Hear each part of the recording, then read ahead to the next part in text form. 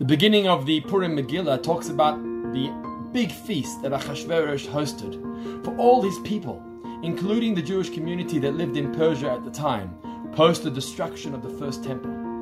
The Medrash and the rabbis teach us that Achashverosh didn't just host the Jewish community, but he provided kosher food for them. That's quite remarkable.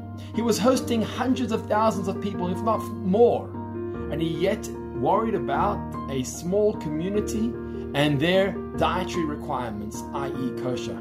That's quite something. It teaches us a lesson. So many people say that it's difficult to lead a Jewish lifestyle in the diaspora during these times. So one day I'll get there. It's hard to keep kosher now in a non-kosher environment. One day I'll keep kosher. It's hard to keep Shabbos now in a non-Shabbos observant environment. One day I'll keep Shabbos. Maybe when I retire, or I move to Israel, or Mashiach comes. But the story of the Achashverosh's feast teaches us that we can actually practice our Judaism today, wherever we may be living. We just have to be confident and proud of our values, and the nations of the world will support us.